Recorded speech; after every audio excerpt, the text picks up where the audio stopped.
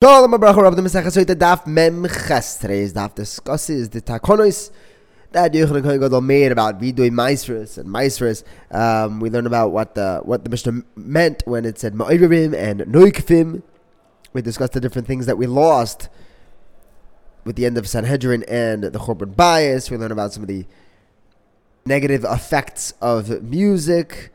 We discussed who the Nevi'im Rishonim were and some of the Hespedim we made on some Tanoim. We learned about the Shamir worm. We learned about the meaning of the word Noifes Tzufim and Ketane Emona. Now we said that Yochanan Kohen Gadol was mevatel the vidui maisros. Why? So Yisrael explains. Actually, he made it unnecessary. Well, people weren't giving Meiser correctly, the way that the Torah mandates. The Torah says to give Meisers to Leviim, and they were giving it to Kohanim. So the Gemara says, okay, great, so you could be mevatel that without being mevatel the rest of the Vidui Meisers. The Vidui Meisers wasn't just on Meiser. Rish Lakish says, you're right, but since they were violating Meiser Rishon and giving it to Kohanim instead of Leviim, we're mevatel the entire vidui, because you have to say that I did Meiser Rishon correctly before getting to the rest of the Meiser vidui. You can't start it be'emes, you don't finish it be'emes.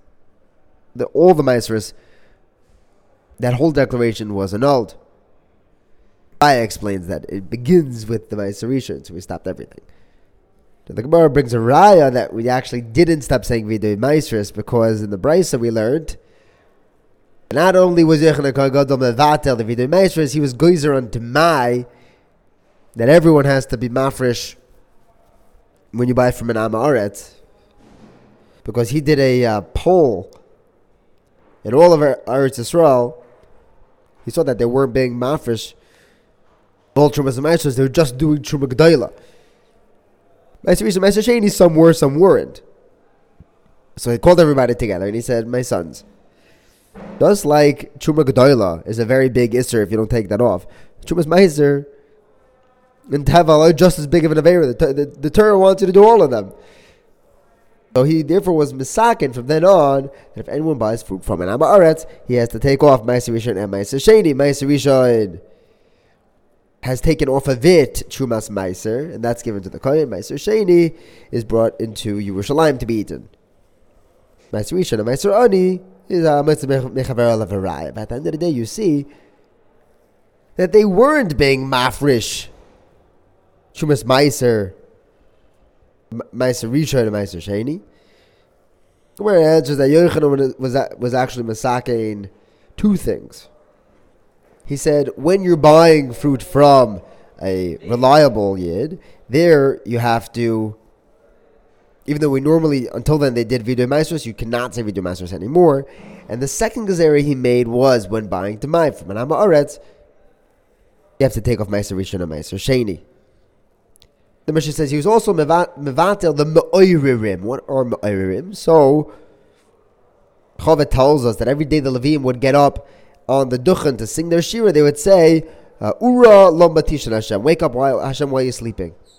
So they told the Leviim, well, Hashem doesn't sleep. Yisrael. Elamai.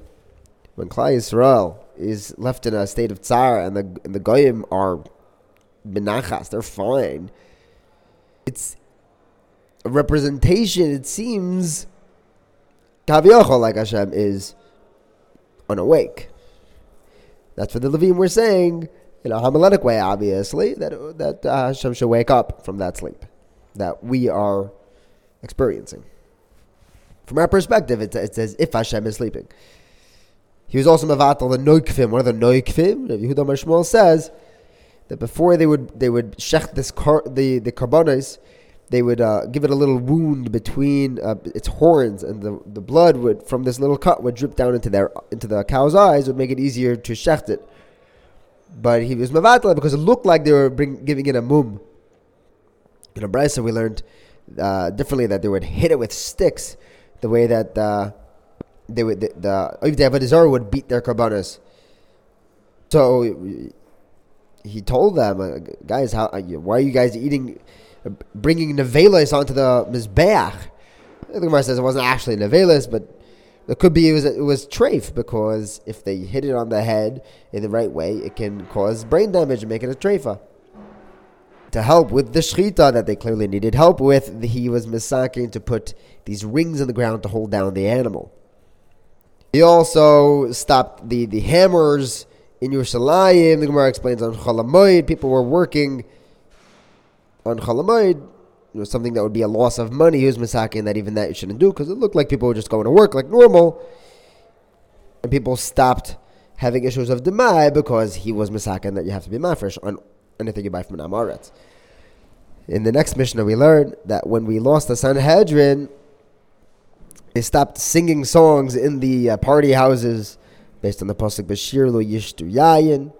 And when the Nevi'im HaRishonim passed away, we lost the Urim v'Tumim. When we lost the Beis HaMikdash, we lost the Shamir, we lost Nefes Tzufim, we lost the Anshe Amono in Klal Yisrael. We see this in the pasuk of Hoshea Hashem ki gomer chosid. And if Shimon ben Gamliel says that Rabbi Yeshua testified that when the Beis HaMikdash was destroyed, since then there is not a day that goes by that we don't have a curse. The dew stopped falling with the bracha. It's not a bracha de gadu, and we lost the flavor of the fruits. It's less directly connected to Hashem. Doesn't taste as good. Rabbi Yossi says we also lost the shumon, the fat of the fruits. Rabbi Shimon ben Elazar says the tahara took away the flavor and the smell, and the maisris took away the fat of the grain. The Chachamim tell us that all of this was caused by znus and kishuf. Everything we lost. The Gemara says, how do we know that the pasuk saying that they stopped singing in the bars and in the parties had to do with the bittul of Sanhedrin? So Rav Huna bar Yeshua explains, we see this in the pasuk, Zekanim, referring to Sanhedrin, Beshar shivtoi bechurim mineginosam. And Rav Udna, Rav says that a home that has music will be uprooted. Rava says at the end, a home with music will be destroyed. Based on the pasuk, Kol Yesher Bachaloin Cherev Besaf Ki Arza Ara.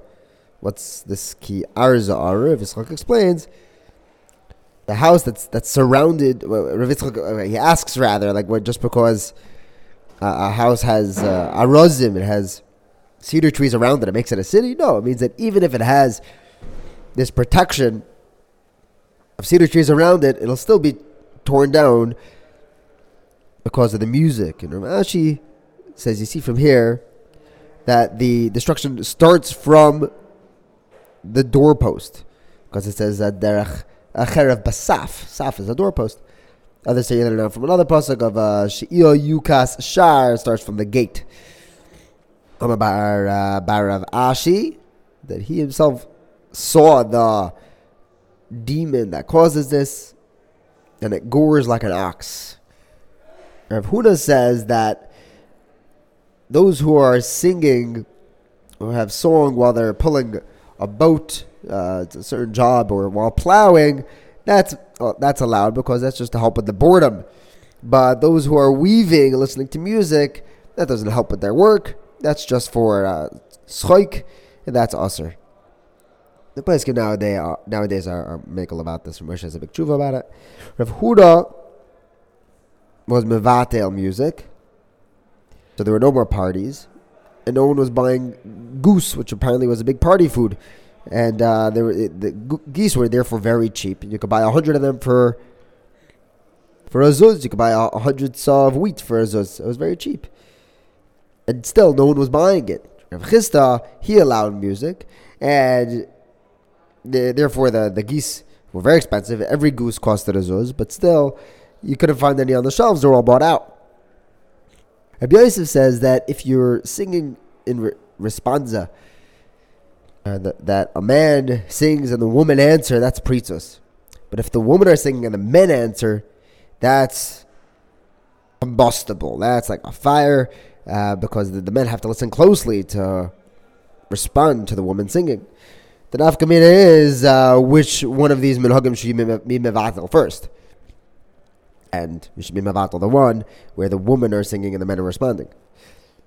Rabbi Yochanan says that anybody who drinks the 4 different types of song, he brings 5 different calamities to the world, based on the pasuk having mashkime babayker, sheicha yirdofu me'achar beneshev yayin yadlikim v'hoya kino v'nevel toif v'chalil, 4 types of music, v'yayin mishneim v'es poyel Hashem lo yabitu. And then right afterwards, after drinking by these 4 types of music, the pasuk says l'chein gola ami mibli das, it causes golus, uchvoy the mesi rav, it brings starvation, v'hamuydei sochot samba, it makes people forget their learning, v'yishach adam v'yishpal ish, causes aloneness to Klal Yisrael, and ish is referring to HaKadosh Baruch Hu, Hashem ish melchama, v'enik v'yim tishpalna, it drags Klal Yisrael down. It also says afterwards, l'chein harchiva she'ol nafsho, for apiyo leveli choik, v'yered hadra v'amoyna, u'sha'oyna v'ol azba. There's a sha'ola, one-way ticket to Gehenna also, causes ruin to Yerushalayim. Our Mishnah, moving on, mentioned the Nevi'im Rishonim. Who were these Nevi'im Rishonim? So Rav Huna says it's referring to David, Shmuel, and Shlomo. Achmed says, while our Mishnah says that we lost the Urim and Tumim after the Nevi'im Rishonim, during the days of David, sometimes they did get a response from the Urim and Tumim. You see that Sotah asked the Urim and Tumim, and he got an answer. But when Avetzar asked, he didn't get an answer. Vayal Avetzar, he left the Kohunu because of that. Rabbi Bar Shmuel asks, wait, you're saying that we lost it by the times of David, by Shlomo was God?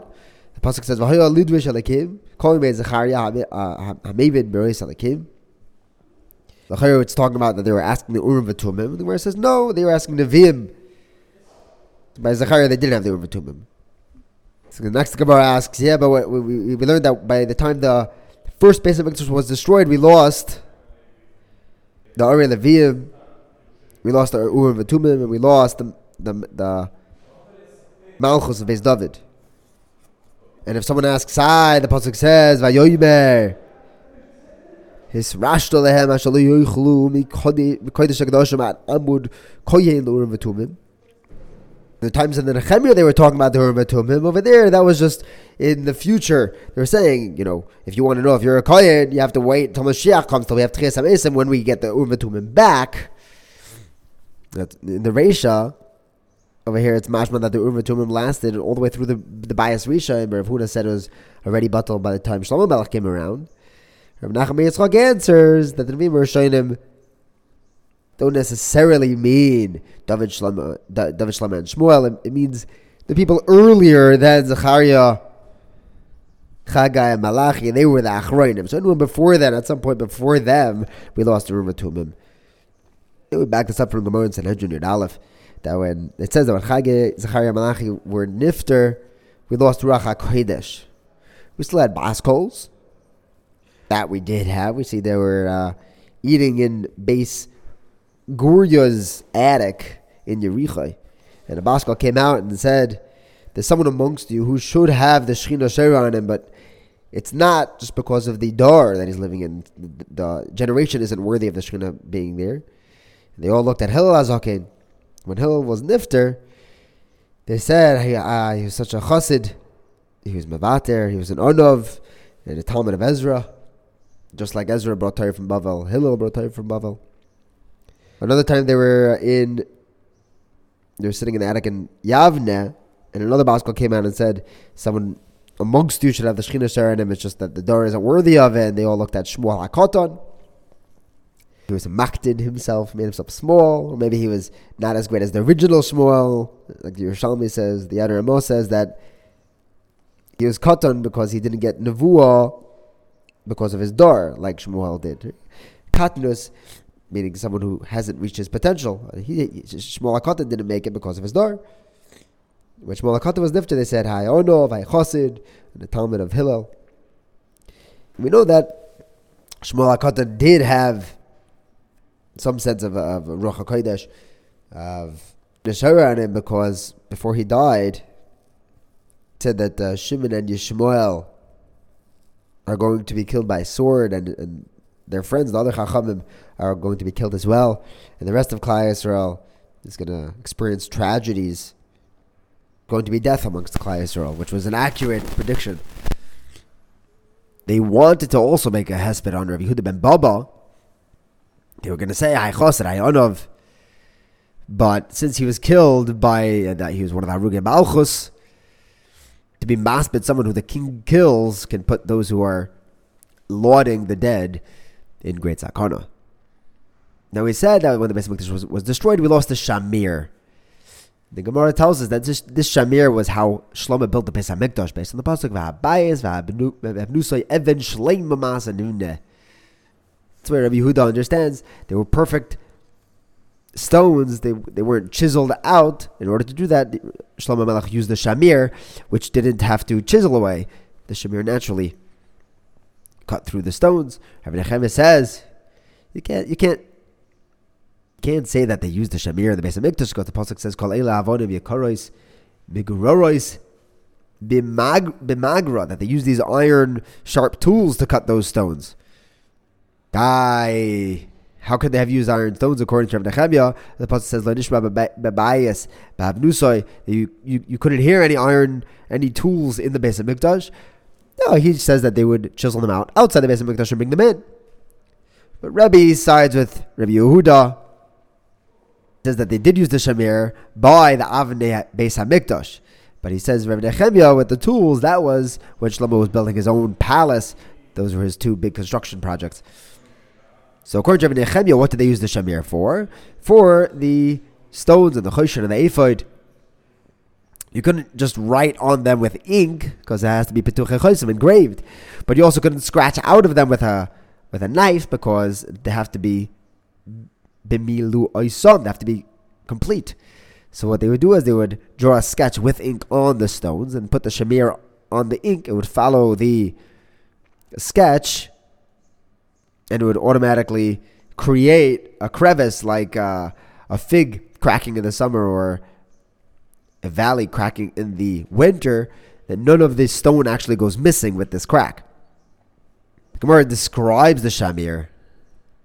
It brings a Tosefta that says that the Shamir was the size of a piece of barley created during the Sheshis Yemei Bereshis, and nothing can stand it. It can cut through anything.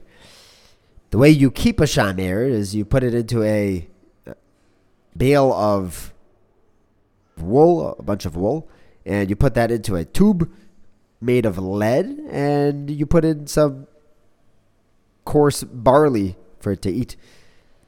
Rabbi Ami says when the first Beis Hamikdash was destroyed, we also lost. It became very, very rare to find this fancy silk, the shira parnada, and this white glass. You have a brisa that adds you also couldn't find these this rechav barzel, these chariots of war of steel. Some say we also lost this yayin kars, this congealed wine from Charmon, which it was so thick it was like a fig cake. The gulei dvash, pressed figs. Now, Mishnah also mentioned we lost the neifes tzufim. What's that? Tyrus compared to neifes, it's sweeter than neifes tzufim. So, Rav says it's neifes tzufim is a type of flour that's so thick it sticks to the sieve. So thick it looks like it was already mixed with honey and oil. Levi says neifes tzufim are when you put these two loaves into the oven and they poof. They expand so much that they combine in the oven. If Yeshua ben Levi says it's honey that comes from this mountaintop, this lookout on a mountain. You see, he gets this from Rav Sheshis' translation of Neifes Tufim. He describes it as bees that fly in the ear, and they bring this honey from the mountaintops.